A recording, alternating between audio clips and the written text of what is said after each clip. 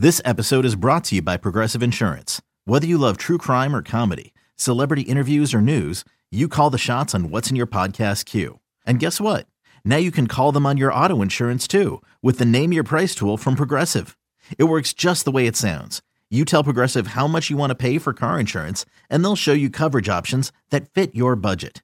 Get your quote today at Progressive.com to join the over 28 million drivers who trust Progressive. Progressive Casualty Insurance Company and Affiliates. Price and coverage match limited by state law. Bienvenidos a otra emisión de su programa El Mundo de las Grandes Ligas por sus portales milasmayores.com. Como siempre, nuestro productor es Brett Kaplan, asistencia de William Kahn, todos que trabajan también en MLBN Network. Y aquí con ustedes, Kevin Cabral y un servidor Félix de Jesús con todo lo que está pasando en el béisbol. Ya varios jugadores, al no tener temporada completa, van a jugar en las ligas invernales. Le vamos a tener noticias todo este invierno, cómo están sus jugadores favoritos. Especialmente se espera acción este año de algunos jugadores de los Yankees, sea por no ver acción o por no jugar bien en las grandes ligas este año. El caso de Gary Sánchez, jugadores que no jugaron como Miguel Andújar. Parece que van a participar en las ligas invernales y muchos otros jugadores, y repetimos, le vamos a tener al tanto de lo que está pasando y también noticias de las ligas invernales, pero también queda mucho por recorrer aquí en lo que es las grandes ligas, algunos premios ya, guante de oro, ya la bate de plata, son algunos premios muy importantes para jugadores, agentes libres que pueden firmar ya con los equipos. Y bueno, estamos repletos de noticias. Sin más preámbulo, vamos a dar la bienvenida a Kevin Cabral. ¿Qué tal, Kevin? Muy buenas, Félix. Mi saludo para ti, para todos los amigos oyentes del mundo de las grandes ligas. Y mira, ya que tú mencionas béisbol de invierno y para que los oyentes tengan una idea de por lo menos cómo va a ser el torneo en República Dominicana, recortado. Pero como tú decías, mira, solo de los Yankees, solo de ese equipo, los Toros del Este, van a tener a Miguel Andújar y a Domingo Germán en acción y se espera que más adelante en la temporada también a Gary Sánchez. Y déjame decirte que hoy los Tigres del Licey anunciaron que David García también recibió el permiso para tirar con el equipo azul en la Liga Dominicana. O sea que ahí tenemos 4 jugadores de los Yankees que deben ser importantes en el 2020-21, ya sea porque estén con el equipo en el año próximo o porque estén involucrados en algún tipo de transacción, que van a estar jugando en la Liga Dominicana. Y ayer ya las Águilas confirmaron que Víctor Robles, jardinero central, guante de oro de los Nacionales de Washington, estará jugando desde el primer día en la Liga Dominicana. O sea que algunas notas para que los oyentes tengan una idea del nivel de béisbol que se va a jugar en el circuito dominicano este invierno. También comenzamos con esta noticia, ya que tiene que ver con un latino, y es el caso de los Indios de Cleveland. Ya vimos algunas inclinaciones que el equipo iba a bajar un poco su nómina, el caso de declinar la opción de Brad Hand, un lanzador estelar zurdo. Y hoy la noticia, o hace unos días, que Francisco Lindor, ya hablando de los Indios de Cleveland con algunos otros equipos, se han mencionado unos nombres. Esto nos viene como una sorpresa, Kevin. Ya los rumores estaban el año pasado. Pero ¿qué piensa de Francisco Lindor? Puede ser cambiado, y si puede ser en cualquier equipo, un núcleo de un equipo especialmente que ya quiere brincar a ser un equipo de postemporada por primera vez o regularmente, como vimos los equipos que entraron este año. Como tú dices, ciertamente no es sorpresa, Félix. Francisco Lindor devengó este año la proporción de $17.5 millones, que era fue su salario en la penúltima temporada de arbitraje. O sea, Lindor todavía, o mejor dicho, antepenúltima, todavía, bueno, va a jugar el año próximo y ya después sería agente libre. Le queda el 2021 con el equipo de los Indios y se sabía que a esta altura ya el tema de cambiarlo iba a estar en el ambiente. Y esto no tiene que ver nada con pandemia, debo decir. Es un tema de que como operan los Indios de Cleveland con la clase, el nivel de nómina que normalmente manejan, iba a ser muy difícil que lograran firmar a un jugador de tantas condiciones, tanta habilidad como Lindor. Y algo importante es que es un hombre de 26 años. Hay que recordar que Lindor llegó muy joven a Grandes Ligas. Y ciertamente él tuvo una baja en el 2020, ofensivamente hablando, pero solo hay que revisar lo que había hecho en sus temporadas anteriores. Este es un jugador dinámico ofensivamente, que ha ganado un par de guantes de oro, que disfruta tanto el béisbol que es muy fácil notar que él es una influencia positiva en un clubhouse. O sea que esto debe ser un tema interesante en la temporada muerta, porque de seguro habrá equipos y hay que pensar que el que esté pensando en Francisco Lindor a mediano o largo plazo tendría que ser un equipo de mercado grande. O sea que creo que eso limita un poco digamos, el pool de opciones que va a tener el equipo de los Yankees. Claro, siempre existe la posibilidad de que un conjunto que esté cerca de ganar un campeonato se corra el riesgo de adquirirlo por un año y luego tratar de convencerlo. Pero me parece que para equipos como Yankees, Mets, Dodgers, Boston, y no estoy diciendo que todos necesitan un torpedero, porque por ejemplo los Dodgers tienen a Corey Seager y los Medias Rojas tienen a Sander Bogaerts, pero tienen que ser equipos de mercados de cierto tamaño para aspirar a adquirir a Lindor y retenerlo a largo plazo. Entonces será muy interesante ver lo que ocurre en la temporada muerta. De nuevo, esto no llega como sorpresa. Claro, los indios ahora por la situación de la pandemia, la necesidad de reducir su nómina, sobre todo de cara a una temporada llena de incertidumbre de 2021, la necesidad de reducir su nómina se magnifica. Por eso declinaron las opciones de Brad Hand, de Carlos Santana, y ahora le anuncian a otros equipos. O sea, ellos están haciendo contacto con otros equipos diciéndoles, mira, Francisco Lindor está disponible. O sea que la intención clara es tratar de negociarlo antes de que comience la próxima temporada, y esto no hay dudas que va a generar movimiento. Por lo menos sabemos, Félix, que con un jugador de la habilidad y la edad de Lindor, lo que puede hacer todavía, esto va a generar mucha conversación. Y mirando, claro, se menciona siempre el equipo de los Yankees cuando un jugador estrella puede ser cambiado, en el caso de Francisco Lindor. Pero mirando ahora el equipo de los Mets con su nuevo dueño, Steve Cohen, se ha mencionado el nombre, claro, de Trevor Bauer, al igual que JT Realmuto. ¿Sería Lindor el nombre grande así, el superestrella, que le puede ya de inmediato darle al equipo de los Mets una imagen de que sí van a contender este año o el año 2021 para ganar el título? O sea, esa estrella sería Lindor o Realmuto o Bauer. ¿A quién te inclinas o qué piensas que los Mets están pensando un jugador que puede ser un jugador de impacto ya para el próximo año? Mira, Félix, el problema que yo veo en el caso de los Mets con una posible adquisición de Lindor es que pienso que después de esa negociación que hizo el gerente Brody Van Wagenen con los Marineros de Seattle para traer a Robinson Cano, cediendo a Jared Kelenic, que hoy por hoy es uno de los principales prospectos de las Grandes Ligas, y otros jugadores jóvenes que él ha negociado tratando inicialmente de mejorar el roster de Grandes Ligas de 2019. A mí me parece que lo más conveniente para los Mets es hacer negociaciones con talento de Grandes Ligas, que no necesariamente es lo que Cleveland va a querer. Me parece que ellos querrían una combinación de talento de Grandes Ligas y prospectos. Y me parece que para los Mets es más conveniente en este momento tratar de fortalecerse con jugadores que le cuesten dinero y nada más. En otras palabras, agentes libres. Y por eso yo creo que hay varios jugadores en la agencia libre que encajarían muy bien en Nueva York, en el equipo de los Mets, en Flushing específicamente. JT Realmuto es el primero de ellos. Se ha hablado de que Realmuto como que no tiene mucha inclinación por jugar en la ciudad de Nueva York, pero hemos visto situaciones de este tipo en el pasado. Un jugador dice que preferiría no jugar en tal ciudad y después resulta que el dinero lo convence. O sea que para mí Realmuto sería un buen jugador que encajaría perfectamente en la realidad actual de los Mets.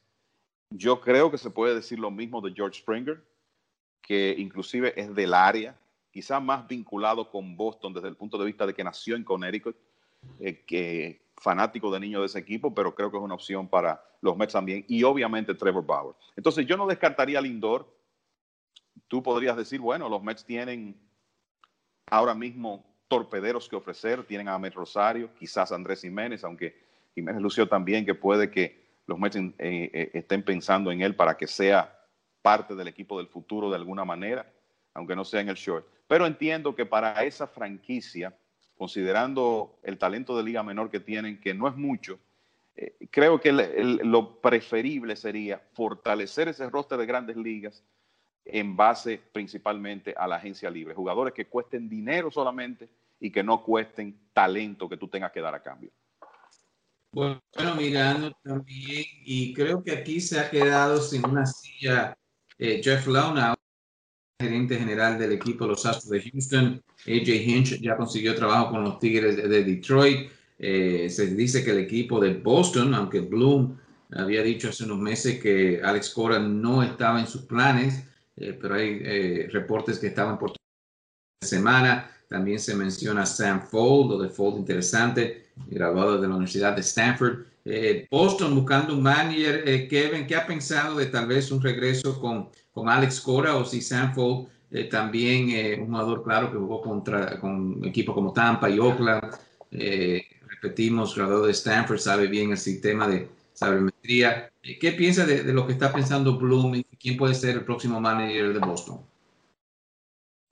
Mira, Félix, tú sabes que yo creo que ya vimos un ejemplo en esta temporada muerta, que hay situaciones donde la decisión del manager no solamente está en manos en este caso, el jefe de operaciones de béisbol, que es Chaim Bloom. Y te menciono eso por el caso de los Medias Blancas de Chicago. Yo creo que está bastante claro que Tony La Russa, viejo y nuevo, y digo viejo porque ya dirigió a los Medias Blancas en una ocasión y ahora otra vez lo hará, pues era una opción del dueño de los Medias Blancas, Jerry Reinsdorf, y eso básicamente marcó la diferencia para que él dirigiera el equipo. Y me parece que el activo que Alex Cora tiene a su favor en el equipo de Boston es que él goza del aprecio de los dueños del equipo. Sabemos que Chaim Bloom llegó desde los Rays de Tampa Bay, que Cora no fue un manager que él nombró y que, bueno, Alex Cora tuvo que ser básicamente separado de los Medias Rojas por el esquema de trampa en Houston. Sin embargo, las noticias de las últimas horas indican que ejecutivos de los Medias Rojas, obviamente incluyendo Bloom, viajaron a Puerto Rico a tener conversaciones con Alex Cora, que siempre he pensado que es un fuerte candidato para regresar con el equipo de los Medias Rojas por ese aprecio que le tienen los dueños y el hecho de que él realmente es un hombre de béisbol brillante con muchísimas condiciones, independientemente de los errores que haya cometido en Houston.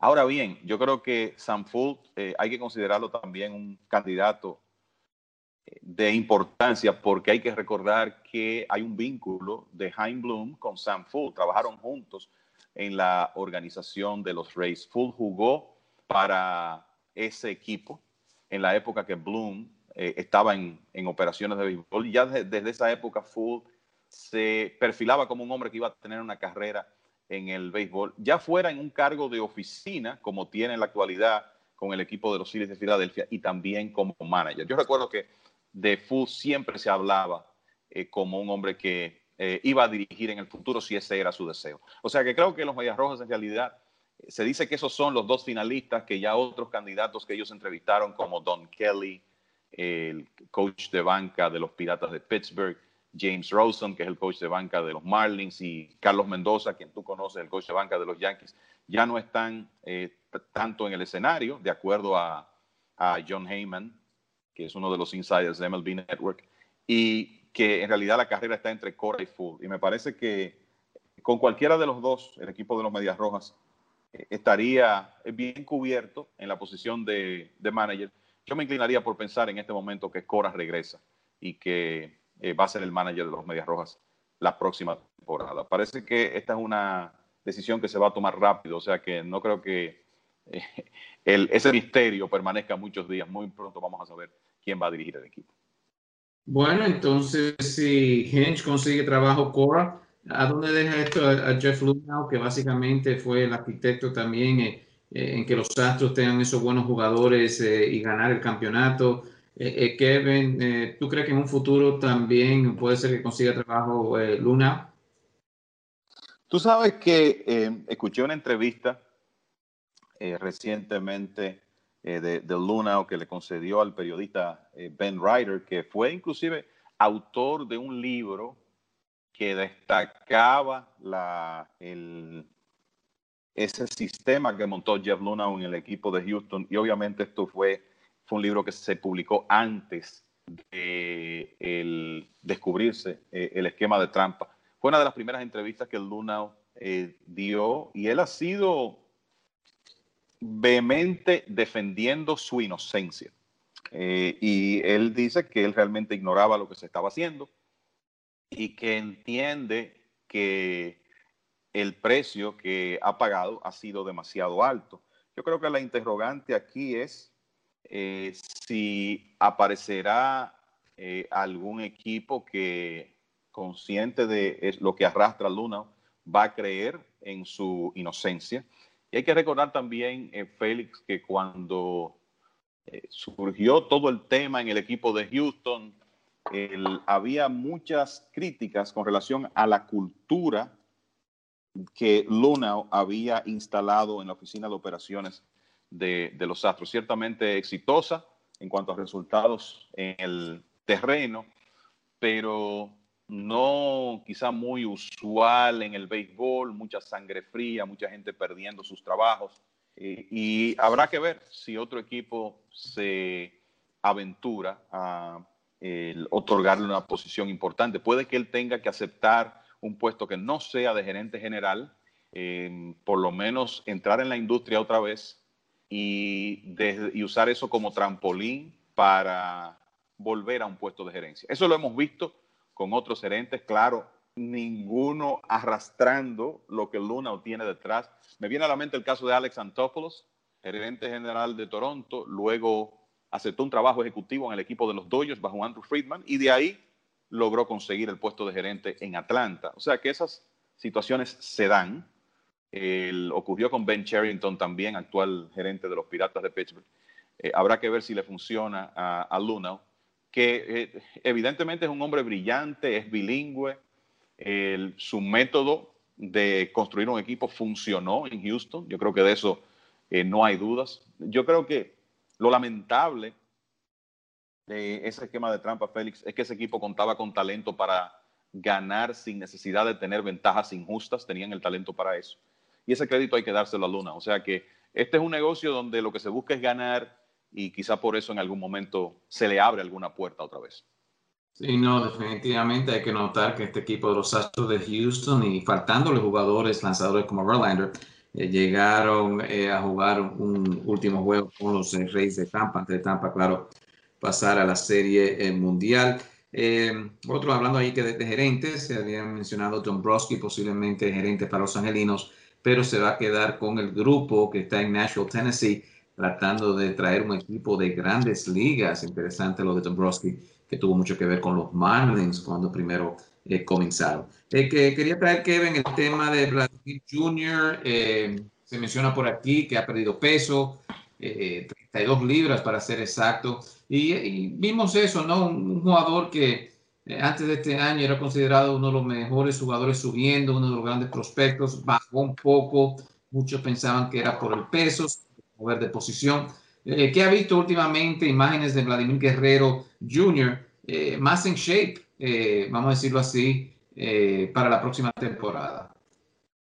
Sí, primero dar el crédito al compañero y amigo nuestro, tanto tuyo como mío, Jansen Pujols, que le hizo una entrevista a Vladimir Guerrero Jr.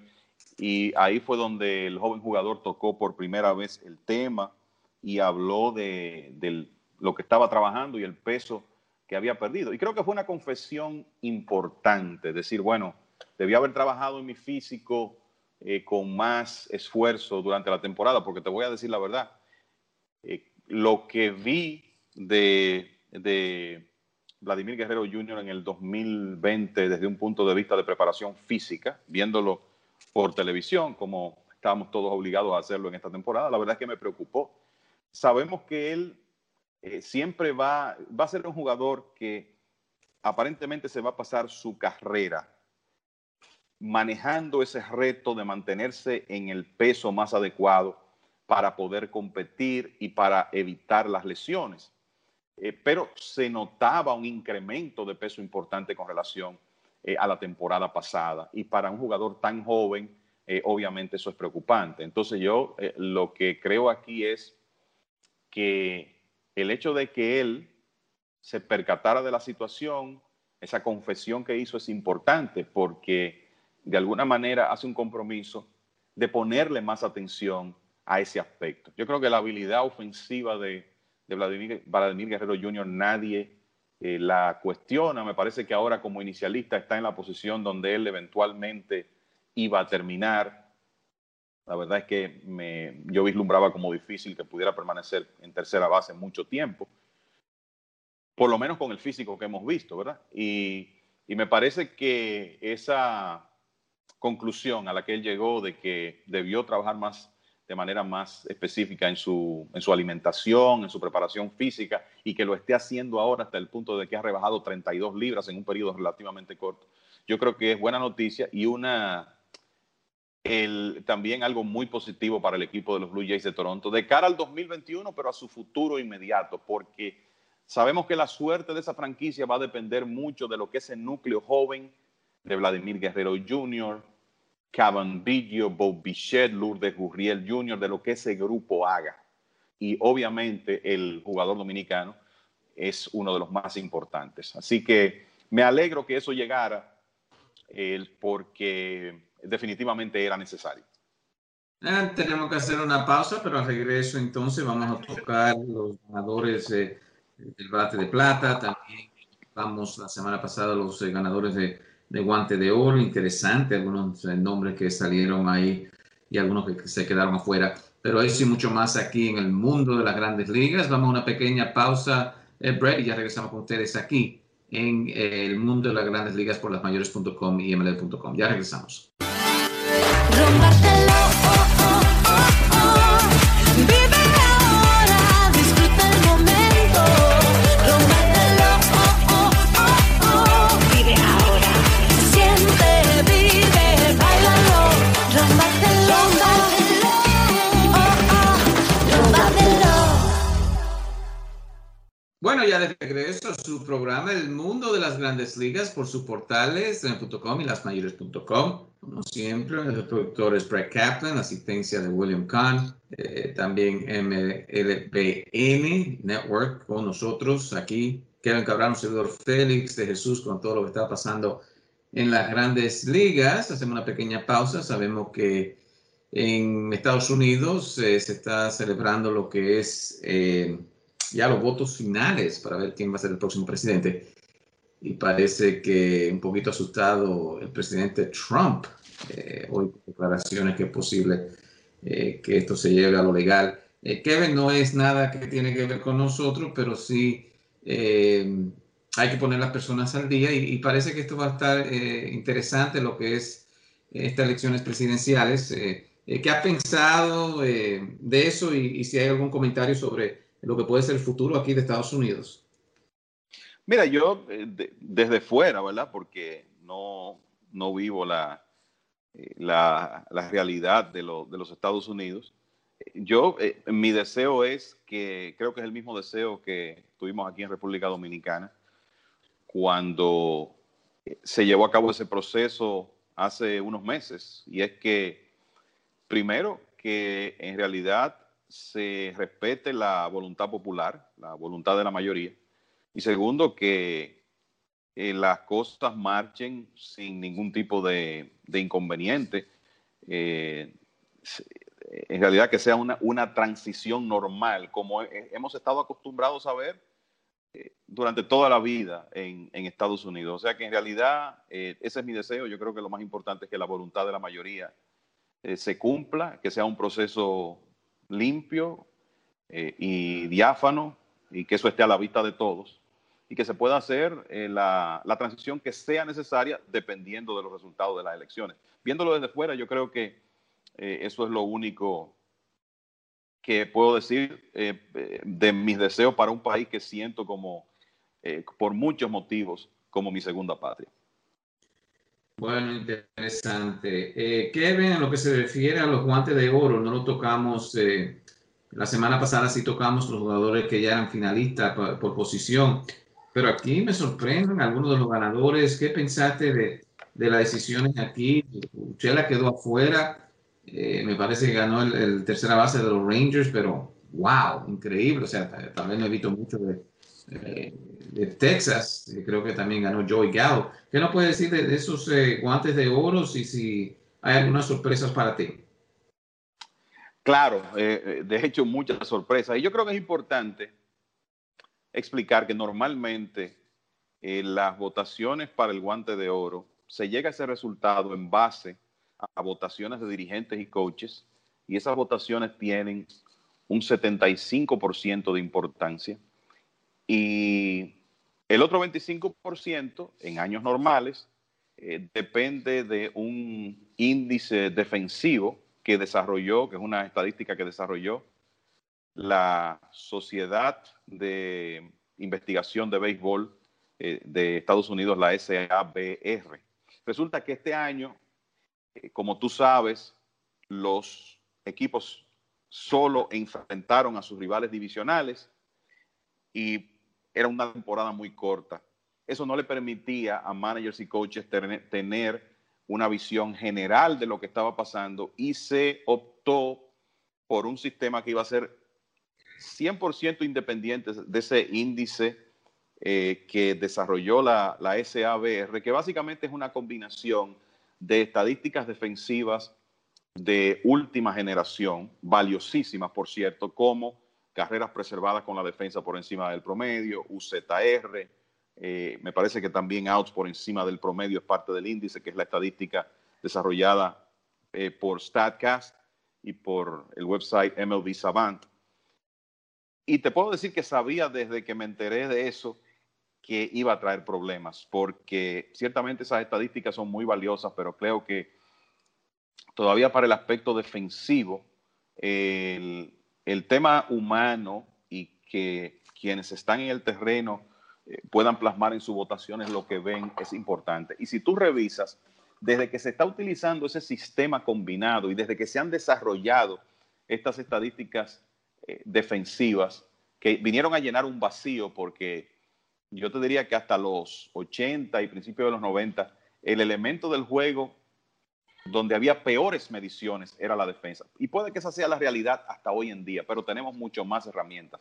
Y desde que se implementó ese sistema combinado, las injusticias se redujeron drásticamente, y en los últimos años yo te podría decir que las elecciones para el guante de oro fueron bastante precisas, bastante justas.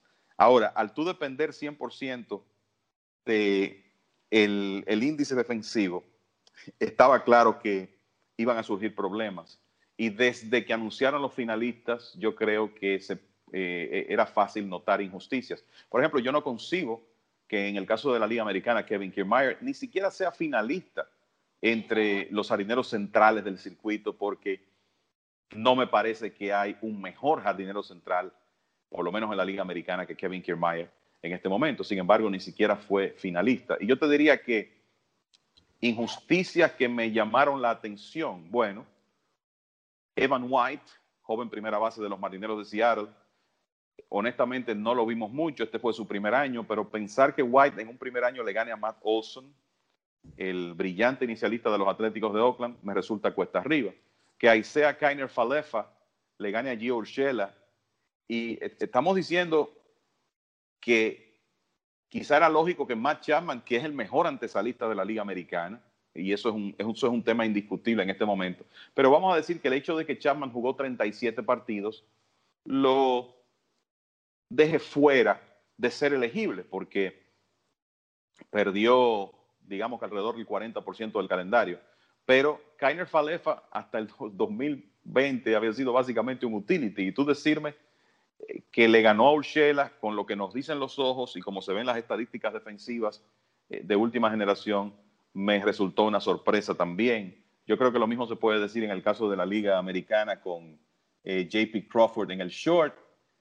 Y de nuevo, Luis Robert, todo el crédito para él. Excelente, un jardinero central joven con muchísima habilidad, pero por encima de Kiermaier, difícil comprar eso en este momento. Hay amigos que me han dicho, oye, pero ¿cómo es posible que Alex Gordon en una última temporada todavía esté ganando el Guante de Oro como mejor jardinero izquierdo de la liga? En ese caso, a mí no me causa total sorpresa porque tú sabes que el jardín izquierdo no es una posición premium defensivamente. Gordon tomó la decisión de retirarse porque en realidad ha tenido mucha merma ofensiva, pero seguía siendo hasta el final un jugador muy atlético y muy buen jardinero defensivo. O sea que no tengo tantos problemas con que él haya ganado el premio. En el caso de la Liga Nacional,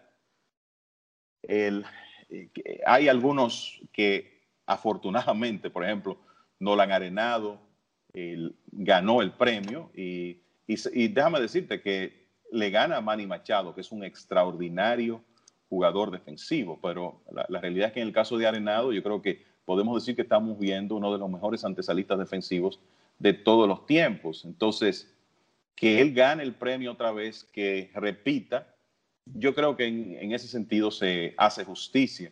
Lo mismo se puede decir de Colton Wong, que ganó su segundo consecutivo, un excelente intermedista.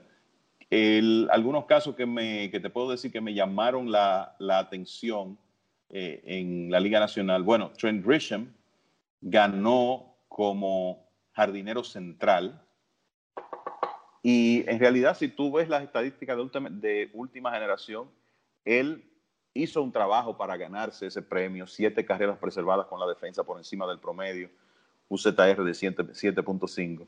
Pero honestamente a mí me resulta cuesta arriba pensar que Grisham sea mejor jardinero central que Cody Bellinger. A mí me luce que si la participación de los managers y coaches hubiera sido normal, posiblemente Bellinger es el ganador de ese premio en esa posición. O sea que definitivamente nos encontramos con algunas injusticias. En algunos casos la calidad primó. Mencioné lo de Arenado. Mookie Betts ganó otra vez y yo en más de una ocasión he dicho que Betts es quizá el mejor right fielder defensivo que he visto y debo decir que no vi a Roberto Clemente jugar. Yo creo que es una aclaración importante. Betts es el mejor que he visto, ganó otro Guante de Oro, creo que se lo merece. Y en el caso del short, mira, Javi Baez es un mago defensivamente. Bueno, le dicen el mago y la realidad es que el nivel que tiene en esa posición es algo extraordinario. Pero si tú te vas a las estadísticas de última generación, y eso fue lo que se supone que se usó, entonces Dansby Swanson fue el mejor torpedero de la liga. Mejor que Baez, superior a Fernando Tatis Jr., que es espectacular también. O sea que definitivamente yo creo que tuvimos ahí más tema de conversación que en otros años por la forma como hubo que hacer las votaciones para ese premio. Un hombre no que queda fuera es Mike Trout. Kevin sí gana un bate de plata y vamos a tocar ese tema en unos minuticos. Pero de Trout esto puede significar ¿qué piensas tú? Simplemente un año donde no ganó el Guante de Oro o ya estamos viendo tal vez no el Mike Trout que vimos hace 2 o 3 años, tal vez un año normal para Mike Trout, pero ¿qué ha pensado de Trout ya dejado libre, dejado fuera de esta lista de jugadores de élite, ¿no? Bueno, Trout en realidad nunca ha ganado un Guante de Oro y yo te voy a decir que no es que él sea un jugador, digamos, de los peores de la posición, ni mucho menos. La realidad es que ha tenido altas y bajas en su carrera y el 2020 no fue un buen año defensivo para Mike Trout, pero en una liga donde tú tienes a Kevin Kiermaier, a Byron Buxton, Ramón Laureano, Luis Robert, solo para mencionar algunos nombres, desde mi punto de vista es difícil, sobre todo ahora que tú tienes un jardinero izquierdo, un jardinero central y un derecho ganando el premio. A mí me resulta cuesta arriba pensar que Trout va a poder ganar un Guante de Oro con esa competencia. Ahora, claro, lo que sí es noticia en el caso de él es que es la primera vez que Trout juega una temporada completa y no termina entre los primeros 2 en la votación por el premio de jugador más valioso. Me explico. En el 2017, Mike Trout jugó 114 partidos. No fue una temporada completa, perdió casi 50 del calendario. Terminó cuarto en las votaciones. Y eso hasta 2020 había sido la peor posición en que había terminado. Después de ahí, segundo en 2012 y 2013, ganó el premio en el 2014, segundo en el 2015, ganó el premio en el 16, segundo en el 2018 y ganó su tercer título de más valioso en el 2019. O sea, siempre había estado 1 o 2 en temporadas completas. Este año, dentro del contexto de 60 juegos, jugó la temporada completa y no fue finalista. O sea, que sabemos que por lo menos no va a terminar entre los primeros 3. Eso sí es noticia. Y la realidad es que el hecho de que él no esté entre los primeros 3 es justo, porque otros jugadores tuvieron este año mejor temporada que él. Ahora, ¿quiere decir eso que a los 28 años ya él va a salir de la élite? Yo te diría que ni remotamente. Para mí, si Mike Trout se mantiene saludable, voy a seguir pensando en él, por lo menos de cara a la próxima temporada, como el jugador número 1 en las grandes ligas. Hay que recordar que en un año que tú puedes llamar por debajo para él, tuvo un porcentaje de envasarse de casi 400, 390 y un slugging por encima de 600. Lo que ocurre es que los estándares que él ha establecido son tan altos que a veces como que queremos demasiado. Además de que, por algún motivo que yo desconozco, quizá por el nivel de excelencia tan consistente, resulta que Trout se ha convertido como en el blanco perfecto para aquellos que no creen en la analítica como un instrumento de medición en el béisbol. De alguna manera, muchos, no todos, porque no podemos generalizar, pero muchos fanáticos tradicionales rechazan el hecho de que Mike Trout gane el premio por en realidad los argumentos que para mí son sumamente sólidos que se han tenido en los casos que él ha ganado el premio.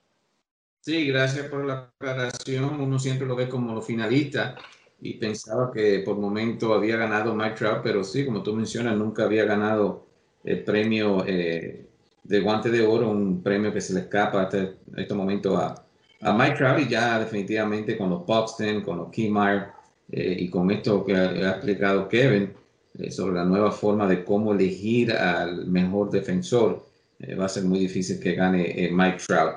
A donde sí estamos mucho más claros, porque son nombres que conocemos, es en lo que es el bate de plata, Kevin. Aquí lo ganan nombres muy interesantes, tal vez la sorpresa, que batió muchísimo, el de los Gigantes, el colombiano Donovan Solano. Pero alguna sorpresa de todos los nombres que viste ahí en la lista y bastante latinoamericanos, ¿eh?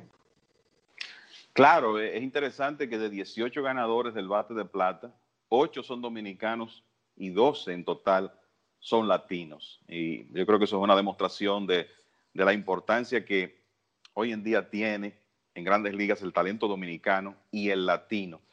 Y yo creo que en el caso de los dominicanos es una clara demostración de que se ha logrado un extraordinario relevo de talento con la llegada de hombres como Fernando Tatis Jr., Juan Soto, Eloy Jiménez, entre otros, a grandes ligas.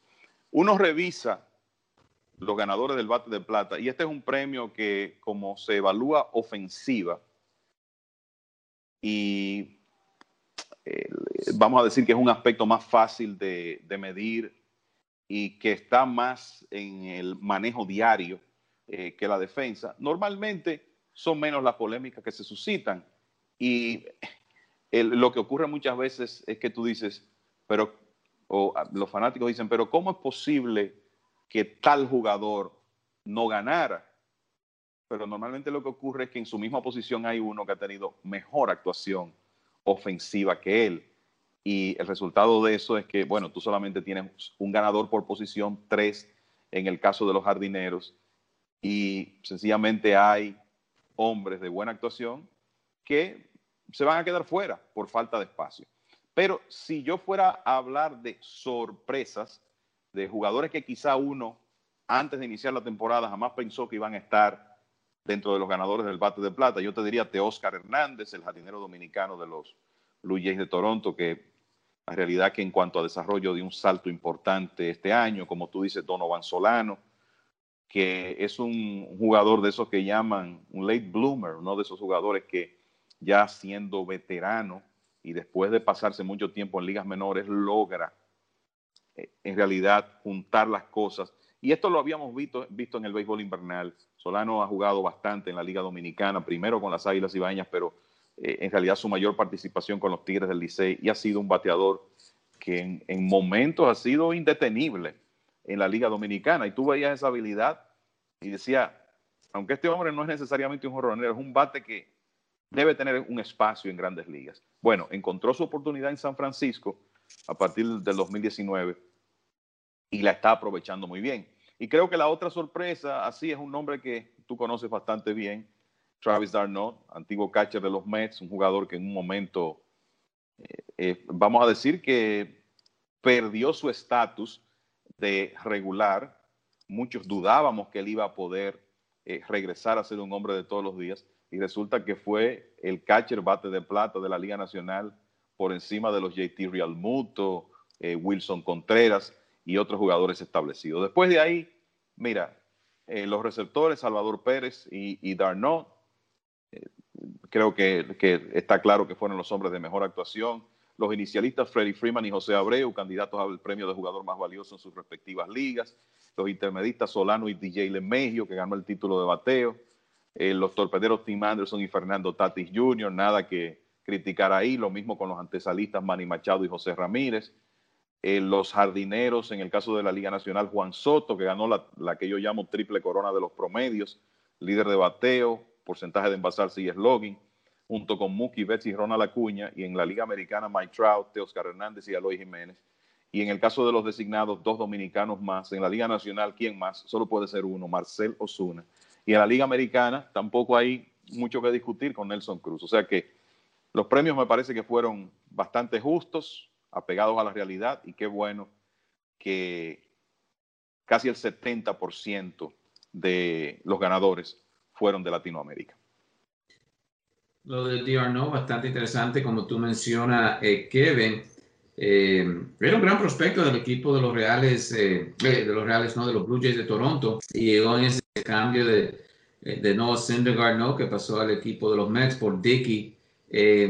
Y ahora parece que es la pieza más importante, ¿no?, que se ha dado. Claro, Syndergaard tenemos que ver después del Tommy John, pero de esa lista de jugadores que se cambiaron ese 17 de diciembre de 2012, d'Arnaud demostrando, como tú mencionaste, late bloomers, que ahora están haciendo su parte en las grandes ligas, el caso de Solano, y también un late bloomer, no sé si es cosa colombiana, pero también Urchela, después de jugar en la República Dominicana, también ha demostrado un buen bate. Kevin, se agota el tiempo aquí. ¿Algunos comentarios finales? No, tú sabes que me gustaría solamente regresar al tema de béisbol invernal, porque sé que muchos oyentes de Latinoamérica le ponen atención a eso, a ese tema de ahora en adelante, mientras esperamos la próxima temporada de Grandes Ligas. Y hoy precisamente él colocaba algunas informaciones. Mira, las Águilas Ibaeñas están planificando tener en el día inaugural en su alineación a Víctor Robles, Melky Cabrera, Wilmer Difo, Juan Lagares, todos jugadores de Grandes Ligas, además de una serie de refuerzos que han sido muy valiosos en la liga, como Rangel Ravelo, Edmundo Sosa y John Nogowski, de los Cardenales de San Luis. Ya mencionamos que los Toros del Este proyectan tener en acción a Miguel Andújar, a Domingo Germán, Gary Sánchez, que son hombres que no han participado en el pasado reciente dominicana. El equipo de los Tigres del Licey contará con David García. Los Leones del Escogido van a poner en el terreno a 2 hombres que para mí van a estar entre los 5 principales prospectos del negocio para 2021, que son el torpedero Wander Franco de los Rays de Tampa Bay, prospecto número 1 en este momento, y el jardinero de los Marineros de Seattle, Julio Rodríguez. O sea que creo que será un torneo corto, como se sabe, a partir del 15 de noviembre, 30 partidos, pero extremadamente atractivo. Y creo que habrá mucha atención en lo que estará ocurriendo en la Liga Dominicana. No, sí, comparto eso contigo, Kevin. Imagino que ya cuando los jugadores de grandes ligas ya establecidos vean ese grupo de jugadores participando, me imagino que también hay algunos nombres que tal vez puedan entrar, sean jugar unos 5 o 10 partidos. Pero por lo menos en televisión este año, ¿no? Porque todavía, debido al coronavirus, no se puede entrar al estadio, ¿correcto o no? Eso es correcto. Ya, mira, la información que se ha dado es que el torneo iniciará sin fanáticos y dependiendo del manejo del virus aquí en República Dominicana, donde en sentido general los números han mostrado una ligera mejoría, pues quizá más adelante en el torneo ya se puede permitir que una cantidad determinada de fanáticos ingresen. Pero por ahora lo que sabemos es que el torneo iniciará sin público y que, bueno, los fanáticos tendrán que seguir las incidencias del mismo por televisión. Aunque me parece que algunos estadios ahí hay unos huequitos, ¿no? Donde se pueden colocar unos cuantos, o por lo menos verlos entre las rejas. Me parece que alrededor de los estadios los fanáticos harán sus intentos desde fuera, ¿verdad? Lo que ocurre es que cuando tú tienes la posibilidad de ver un partido con una buena transmisión de televisión, buena imagen, no sé si verlo desde esa distancia resulte tan atractivo. Pero creo que eso dependerá de la preferencia de cada quien. Siempre está también la opción de tú, si lo puedes ver por lo menos desde una cierta distancia, escuchar la transmisión de radio. Pero tú sabes que este es un país con un gran amor al béisbol, que además de eso, obviamente necesita el entretenimiento. Y por eso es muy importante que en circunstancias muy adversas, en un clima económico complicado, se esté haciendo el esfuerzo para montar este torneo. Bueno, definitivamente esperamos éxito ahí en Puerto Rico, México, al igual que Venezuela. De parte de la producción, Brett Kaplan, también William Kahn y los otros que están allá en MLBN, aquí Kevin Cabral y Félix de Jesús, decimos que sigan en sintonía con lasmayores.com y mlb.com y nosotros estaremos con ustedes la próxima semana. Rompártelo, vive ahora, disfruta el momento. Rompártelo, vive ahora, siente, vive, bailalo. Rompártelo, rompártelo. Hey, Rob Bradford here. You guys know I'm always up for a good MVP story, and one of the best stories is Wasabi Technology. Wasabi is the world's hottest cloud storage company, and it's become the go-to provider for professional and collegiate sports teams, including 20 Major League Baseball teams like the Red Sox and NHL teams like the Bruins and Vancouver Canucks. Even the Liverpool Football Club is getting in on the Wasabi action. So, why is Wasabi the MVP? Well, Wasabi was purpose-built to free businesses from skyrocketing storage costs and unpredictable transaction fees that the Amazons of the world are charging. In fact, Wasabi is up to 80% less than those hyperscalers and doesn't charge a cent for businesses to access their data. From Wasabi's AI-enabled intelligent media storage, Wasabi Air, to the industry's only cloud storage service with triple protection against cyber criminals, data deletion, and ransomware, Wasabi's taken the lead in driving innovation in data storage and helping sports teams to unleash the power of their data. Wasabi, another Boston-based championship team.